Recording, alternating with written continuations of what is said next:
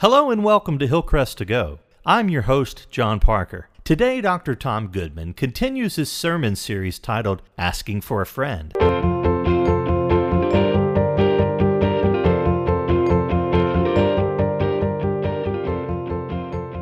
Today, Part 3, Can We Trust the Bible's Portrayal of Jesus? Here's Dr. Tom Goodman. We are in the middle of a series called Asking for a Friend. And we're looking at the questions and we're looking at the objections that some of our non-believing friends or family members sometimes ask us about the faith. So we're looking at topics like suffering and miracles and the question of hell. A really important topic, the question of justice. And does Christianity have anything to say about the big justice questions of our day and age? Questions about sexuality.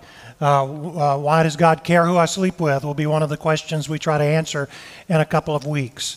But one of the big questions that is increasingly being asked more and more by our non-believing family and friends is, can we really trust the Bible's portrayal of Jesus? It seems that there's a growing number of people who question the reliability of the Bible to get us to the actual words and actions of Jesus. There are an increasing number of people who teach and believe that the Bible was written many decades after, or maybe even many centuries after the life of Jesus. So how can it get us back to the actual life and teachings of Jesus? But the Bible tells us itself that it was written so that we might enter into fellowship with Jesus, along with those who had fellowship with Jesus in the New Testament times. Take a look at 1 John chapter 1, verses 1 through 3. We're told the reason here why we have a Bible. What we have heard, what we have seen with our eyes, what we have looked at and touched with our hands concerning the word of life, we proclaim to you also, so that you too may have fellowship with us. So John really hammers home his personal experience with the ministry of Jesus. He says, we heard him, we saw him with our eyes, we touched him with our hands. And then he says, we pass this on to you so that you too may have fellowship with us. Now you can underline that in your Bible or circle it in your sermon notes, so that you too may have fellowship with us. That's the reason why we have a Bible. So which is it? Are the Gospels eyewitness testimony of Jesus' words and actions, or are the Gospels filled with myths and legends that developed decades after and centuries after the eyewitnesses had long passed off the scene? I want to give you 5 reasons why you can trust the Bible's portrayal of Jesus. I want to give you 5 reasons why you can trust that the Bible gets you right to the words and actions of this remarkable man named Jesus of Nazareth. Now, it may really help if you have your sermon outline with you, so if you're on campus or if you're at home, if you can go online with a mobile device and find our sermon notes. It's just at hillcrest.church/bulletin, and there you'll find the 5 points that I want to talk about today. Here's the first thing to write down. You can trust that the people who lived in Jesus' day wrote the New Testament. You can trust that the people who lived in Jesus' day were the ones who wrote the New Testament. Like I said, some claim that a long time passed between the days of Jesus and the writings of the New Testament, long enough for myths and legends to develop from people who never knew Jesus, but they had this great admiration for Jesus, so they made up these stories and made up these claims as a way of talking about how remarkable he really was. But the contemporaries of Jesus, the eyewitnesses of Jesus, actually were the ones that wrote down the things that we see in our New Testament accounts. For example, the Apostle Paul began writing within 10 or 15 years after the life of Jesus. And most of the New Testament is made up of his letters. And sometimes you'll find within his letters snippets of hymns and lines from creeds that were widely sung or widely chanted or recited by the early church. So what this indicates is that those things were written even earlier than Paul's letters, which would get us just within a few years of the earthly life of Jesus. So here's an example. Paul wrote the letter of 1 Corinthians. Even the most liberal scholars out there recognize that the Apostle Paul himself wrote the letter of 1 Corinthians within 20 years of Jesus' earthly life. Now, here's what Paul said in 1 Corinthians chapter 15, verses 3 and 4. For what I received, I passed on to you as of first importance, that Christ died for our sins according to the Scriptures, that he was buried, that he was raised on the third day according to the Scriptures. You see those words, receive, pass on. These are technical terms indicating the practices of a mentor to a student. A mentor, a master teacher would pass on something, and the student would receive that which had been passed on to him, much like a relay runner would pass on a baton to the next person coming up behind him. Now, Paul says here that he received certain things, and now he's passing them on to the Corinthians. He had had a personal experience with the risen Christ on the road to Damascus, but he had never personally walked with Jesus as Jesus was alive on this earth in his earthly ministry. In fact, Paul was opposed to all the claims of Jesus until he met the risen Christ himself. But he received the teaching of Jesus' words and Jesus' actions from people who are eyewitnesses. He received that, and he passed on.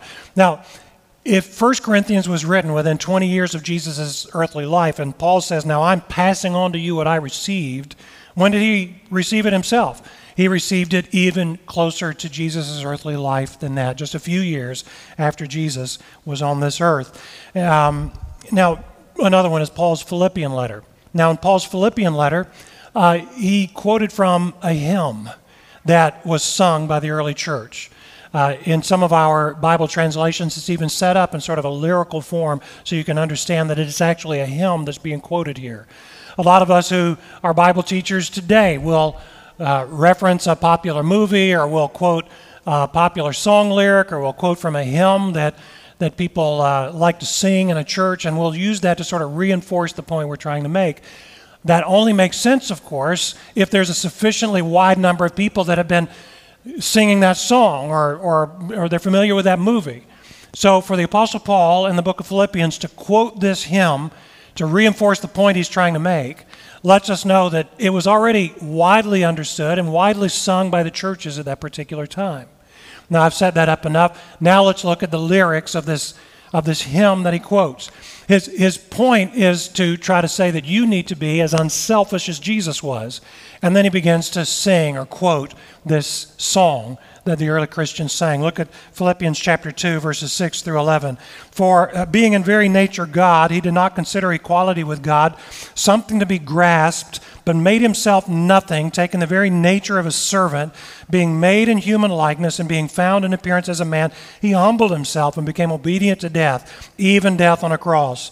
Therefore God exalted him to the highest place and gave him the name that is above every name, that at the name of Jesus every knee should bow in heaven and on earth and under the earth, and every tongue confess that Jesus Christ is Lord, to the glory of the Father. Now notice right at the beginning of that, being in very nature God. According to Philippians chapter 2, the earliest Christians not only believed that, they were busy singing that in their worship services. They were singing the fact that Jesus was in very nature God and became a human being, taking the form of a servant, and died on the cross for our sins and rose again 3 days later and reigns in heaven now. Now these are things that weren't invented centuries after Jesus was on the scene. Paul was quoting from a hymn that wide numbers of Christians were already familiar with and singing just a few years after Jesus was walking on this earth. So what we see in the Bible is eyewitness testimony. These are just some examples from Paul's letters, but of course the Gospels are where we get the stories of Jesus, the stories about his words and actions, Matthew, Mark, Luke, and John, and they were written by apostles or under the guidance of apostles themselves. And they were eyewitnesses of everything that the gospel reports. I really like a guy named Richard Bauckham, who wrote a book that really emphasized this. He's a New Testament scholar of world renown, and he wrote a book called Jesus and the Eyewitnesses. And it's a really remarkable book that gives evidence after evidence from the pages of the Bible itself, indicating that these things show evidence that eyewitnesses themselves were the ones that were conveying these stories and communicating these stories. Now, Jesus and the Eyewitnesses is a book that runs about 500 pages. So if you don't have enough time for that book, I recommend it. But if you don't have enough time for that book, I want to recommend another book by Richard Bauckham. It's called Jesus, A Very Short Introduction. Don't you like that word short? A very short introduction. This is interesting. Oxford University Press began to publish a series of these very short introduction books. And they would take scholars who were experts in their various fields, and they were called upon to write within 100 pages an introduction to their field, such as physics, or critical race theory, or the story of Augustine, and so on. There are over 275 of these little, very short introduction books. And when Oxford University wanted somebody to write an introduction to the life of Jesus, they asked Richard Bauckham to write that. And I have this in my hand. It's a entertaining little book, and in not 500 pages, but under 100 pages, he talks about the fact that we can trust Matthew, Mark, Luke, and John is eyewitness testimony to the words and actions of Jesus. If you want information about how to get a book like this, you'll find on your connection card today, there's a little checkbox that says, please send me all the resources that Tom mentioned in his sermon today, and I'll send you how you can get this very short introduction to Jesus that might be useful for yourself and might be useful for some friends who might be asking some skeptical questions about the reliability of the Gospels. Now, not only were these stories written by eyewitnesses or superintended by eyewitnesses, but these stories about what happened to Jesus and what Jesus said and what Jesus did, all of these things were communicated very publicly. It wasn't like the lore of some secret society that was passed on from one initiate to another. It was publicly communicated. So, for example, just a few days after Jesus' execution, Simon Peter was publicly announcing that Jesus had risen from the dead. And he said to the people in Acts chapter 2 that they could recall the very things that Simon Peter was saying because they themselves were eyewitnesses to these things on the closing days of Jesus' earthly ministry in Jerusalem. In addition, 1 Corinthians chapter 15, verse 6, Paul says that more than 500 people saw the risen Christ, and then he added, most of whom are still living. Now, why is it so important to point out that what we read in our Bibles was written by eyewitnesses? It was because the earliest Christians were inviting people to investigate these claims for themselves by going and asking the very people who were there when it was happening. We can trust that the stories we read about Jesus, his words and actions, were written by people who actually heard his words and saw his actions. Here's a second thing you can trust. Write this down. You can trust that the Bible was faithfully copied. We don't have the original Gospel of Matthew. We don't have the original letter to the Philippians. Why? Because it was written in pen and ink on parchment, and any natural resource eventually crumbles into dust. Doesn't that make sense? So why do we feel confident that when we open our Bibles today, it takes us back to those original documents? Well, there are several reasons why. The sheer number of copies that we have, the sheer number of copies that we have close to the original, and the sheer number of copies close to the original that are written in various translations from various geographic locations. All those things point out a great deal of confidence the scholars have that what you have in your Bible takes you back to the original Gospel of Matthew and the original letter of the Philippians and so on.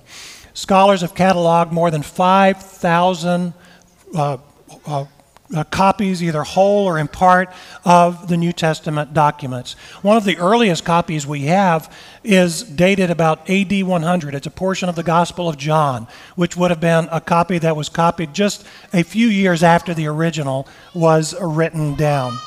Now, in addition, translations of the Gospels in other languages occurred very early, and all around the Mediterranean coast, we've been able to find these copies in various translations. And as you compare all these various translations that were written very, very early, it gets us to the original in a very secure way. No other ancient document has so many copies that are dated so close to the original as we have the New Testament documents.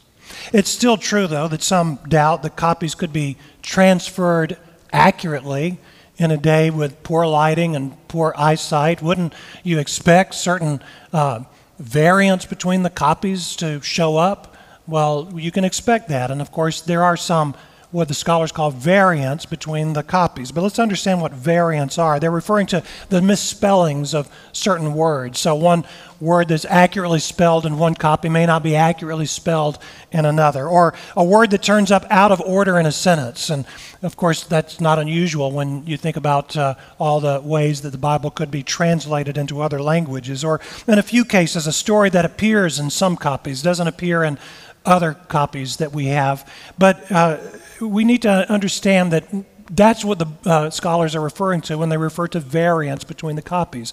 There is no variant in any of the copies that challenges a biblical doctrine. In other words, you don't have one copy of the Bible saying that Jesus is the Son of God and another copy of the Bible saying Jesus wasn't the Son of God. You don't have one copy of the Bible saying Jesus rose from the dead and another copy of the Bible that says no, that didn't happen. So these variants don't touch upon the doctrines of our faith and the truths of our faith. We can trust the copies of the original writings. Here's a third thing you can trust. Write this down. You can trust that archaeology verifies the stories of the Bible.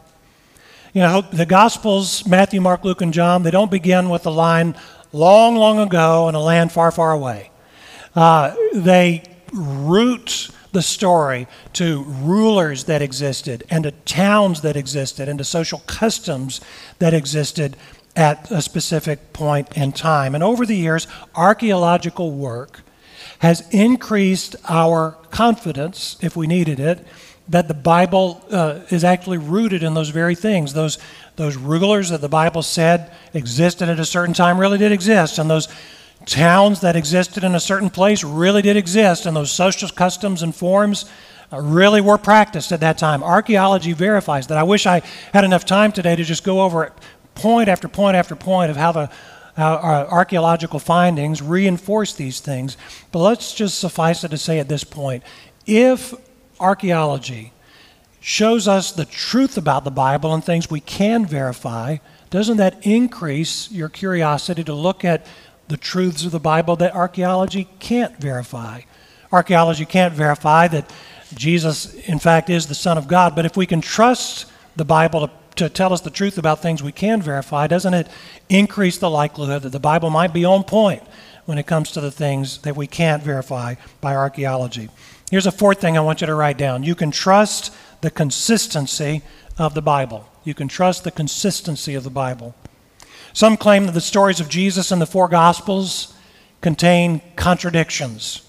And in one sense, I suppose that's true as long as you understand what we mean by a contradiction. It is true that an event that appears early in one Gospel appears later in another Gospel. So, for example, you're reading through the Gospel of John, and the cleansing of the temple takes place early in Jesus' ministry, whereas in the other Gospels it takes place later in Jesus' ministry. Or a statement that one Gospel reports was said in one setting is given in other Gospels in another setting. Or in one Gospel, for example, a man asks Jesus to come and heal his servant. And another Gospel, that man sends somebody to ask Jesus to come and heal his servant. This is no secret. This isn't something that, your skeptical religion professor at your favorite university told you and he just suddenly disclosed something to you that nobody knew. We've known this. Bible readers have known this for 2,000 years. But are these really contradictions in the way modern people tend to use this word? Let me put it this way. Would any of these so-called contradictions between the eyewitnesses get their eyewitness testimony thrown out from a court of law? You remember a few weeks ago, we showed you my interview with homicide detective J. Warner Wallace. He became a Christian in his early 30s. He was an atheist before that, but then he got curious, and he began to take the principles of his cold case investigations and apply them to the eyewitness testimony that was claimed in the New Testament. And he found, as so many other people have found, that the eyewitness testimony in the Bible is very consistent with the way acceptable eyewitness testimony is presented in a court of law today. Even today, eyewitnesses in a court of law might be talking about the same event, but they may differ as to what clothing the culprit was wearing or what sequence of events, what order of events those things, the events showed up in. And in fact, many people would say that if you are in a court of law and you're in the jury box and you're considering people's testimony, if every single detail lined up in exactly the same way, you would start assuming that those eyewitnesses had colluded, that they had gotten together ahead of time and come to an agreement about how they were going to present the facts. No, in this day and age, people recognize there is a variation in the details when eyewitnesses are recalling an event that increases the likelihood that they are actual eyewitnesses.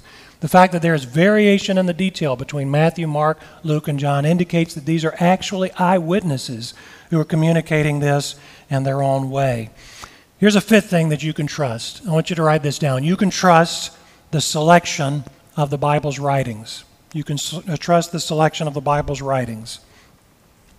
It's fashionable in some circles today to highlight that there were numerous competing gospel accounts of Jesus' life. And you've heard the old line, history is written by the winners. And these people say that there were certain gospels, Matthew, Mark, Luke, and John, that sort of supported the increasing power of those in authority in the church, and so they favored those. And all these other competing gospel accounts of Jesus' life would have contradicted what those church leaders said, so they suppressed those. It's very fashionable for people to share that understanding of these competing gospel accounts today.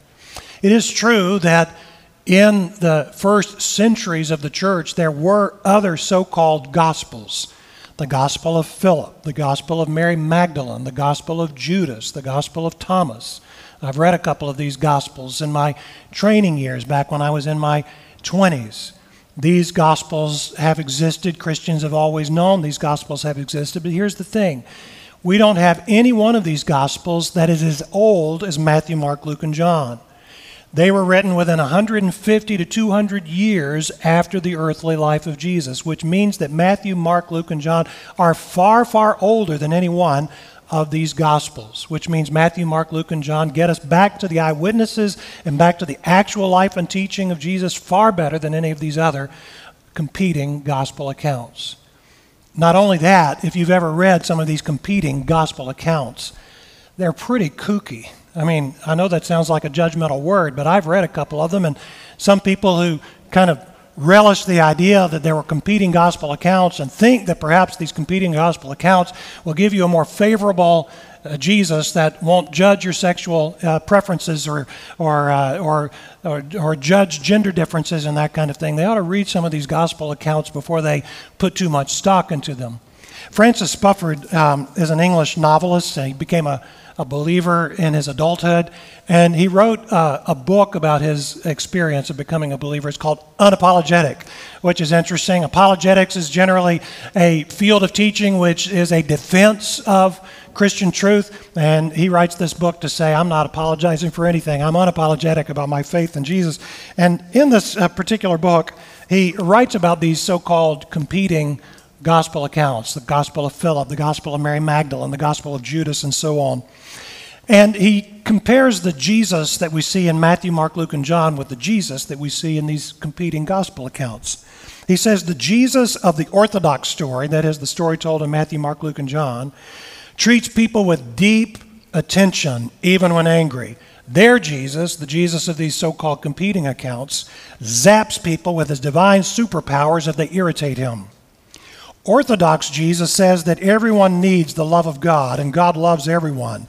Their Jesus has an inner circle you can be admitted to if you collect enough cracker packets.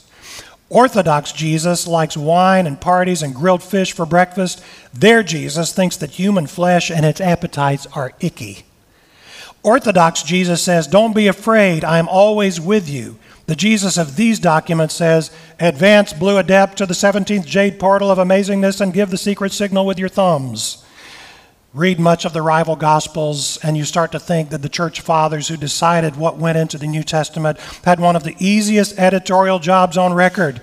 It wasn't a question of suppression or exclusion so much as of seeing what did and didn't belong inside the bounds of a basically coherent story.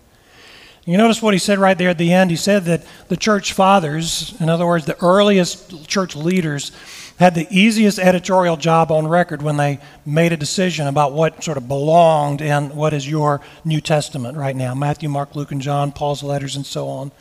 And what he's referring to there is that as early as the early 2nd century, maybe 100 years after Jesus' earthly life, we begin to see letters from different church leaders, Clement of Rome, for example, and in those letters, you start seeing showing up this list of documents, this list of books that these church leaders said that the earliest Christians depended on to get them to the actual words and teachings of Jesus Christ. And then, of course, it was some centuries later where church leaders sort of formally adopted or formally put in a formal list that which was reliable and accurate information about Jesus and what we should believe about Jesus. And that's called the canon, C-A-N-O-N, the canon of the New Testament. The word canon doesn't mean something that a soldier blasts. It's a C-A-N-O-N, which is a stick that a carpenter would use to measure the accuracy of something he was cutting. And so the canon, your New Testament, is a measuring stick of that which is accurate, that which is reliable, that which you can count on to give you accurate information about who Jesus is. You can trust the selection of these writings. So, 5 reasons that you can trust the Bible to give you accurate information about Jesus. It's important to emphasize this information today because people increasingly are going to ask you, but yes, you tell me that this is what the Bible says that Jesus said, this is what the Bible says Jesus believed about himself, but wasn't the Bible written many, many years after Jesus' death, long after the eyewitnesses had gone, long enough time for legends and myths to have developed? Isn't this true? People are going to be asking you this question. But once again, that's why today's text is so important. In 1 John chapter 1, verses 1 through 3, we read, what we have heard, what we have seen with our eyes, what we have looked at and touched with our hands concerning the word of life, we proclaim to you also so that you too may have fellowship with us. The New Testament documents were written so that you and I get a chance to fellowship with Jesus, the way those earliest people who saw him and heard him and touched him were able to have fellowship with Jesus as well. Now, if you want to have fellowship in this way, if you want to enter into this type of fellowship, then what do you need to do? 3 things. Write these down and we're done. First of all, read it. You need to read the Bible. And now, how do you begin reading the Bible? Now, you can begin with the first page of Genesis and go to the last page of Revelation. You can do that. But the Bible is not a novel. The Bible is a library of books. And if you went into a public library today, you wouldn't start with that which is beginning with the letter A and then going to the letter Z. You could do it in that order if you wanted to. But what do you typically do when you go into a library? You go to a book that interests you. You go to a book that deals with a subject that troubles you, and you pull that one off the shelf. And so you ought to feel free to do that with the Bible as well. Pull out a book that interests you. Maybe the Psalms of the Old Testament, maybe the book of Proverbs in the Old Testament, maybe one of Paul's letters. Or maybe you ought to start with one of the 4, let's call them biographies of Jesus, Matthew, Mark, Luke, and John, and start reading it. There's a second thing you need to do. Think about it. Think about it. You know, as is true about everything else in the Christian life, this ability to understand the Bible is this combination of your effort and God's sovereignty. So God brings it to light, God helps you understand it, but you need to go through the process of thinking about it. Take a look at 2 Timothy chapter 2, verse 7, where Paul wrote, reflect on what I am saying, for the Lord will give you insight into all this. Isn't that a great combination of what you're responsible for and what God is authorized to do? He's going to give you insight into understanding the Bible. How? As you go through the process of reflecting on it and thinking about it. And so we need to make sure and do that. And there's a third thing you need to do. Live it. Live it. As important as it is to read the Bible and to think about it, put it into practice. And I would encourage you, even if you're not convinced at this time that the Bible is actually the Word of God, if you'll just take portions of the Bible that you read and experiment with them, put them into practice, I think you'll find the Bible to be a reliable guide for how to live, and so therefore a reliable guide to get you into the actual words and actions of Jesus. Remember though, and this is true, the aim of reading it, the aim of thinking about it, and the aim of putting it into practice is not just to gain knowledge. It's not just a win at a Bible trivia game. The aim of getting into our reliable Bible and reading about Jesus is so that we can have fellowship with Jesus. That's the very first thing we run across when we look at today's text. 1 John tells us that all these things were written so that as we read and think about them, we enter into fellowship with the Jesus that we find in those pages. And that is what we need to be doing in our lives. He came to die for our sins. He rose again in victory. He promises to live within those who put their trust in him. And as we read the Bible, it should lead us to that experience with the one whose life and teachings are found in the pages of that book. This concludes our podcast. Thank you so much for tuning in. Join us next time as Dr. Tom Goodman continues his series Asking for a Friend with Part 4, How Could Any Reasonable Person Believe in the Bible's Miracle Stories? I'm your host, John Parker, and this has been Hillcrest to Go. For more information, please contact us at hillcrest.church.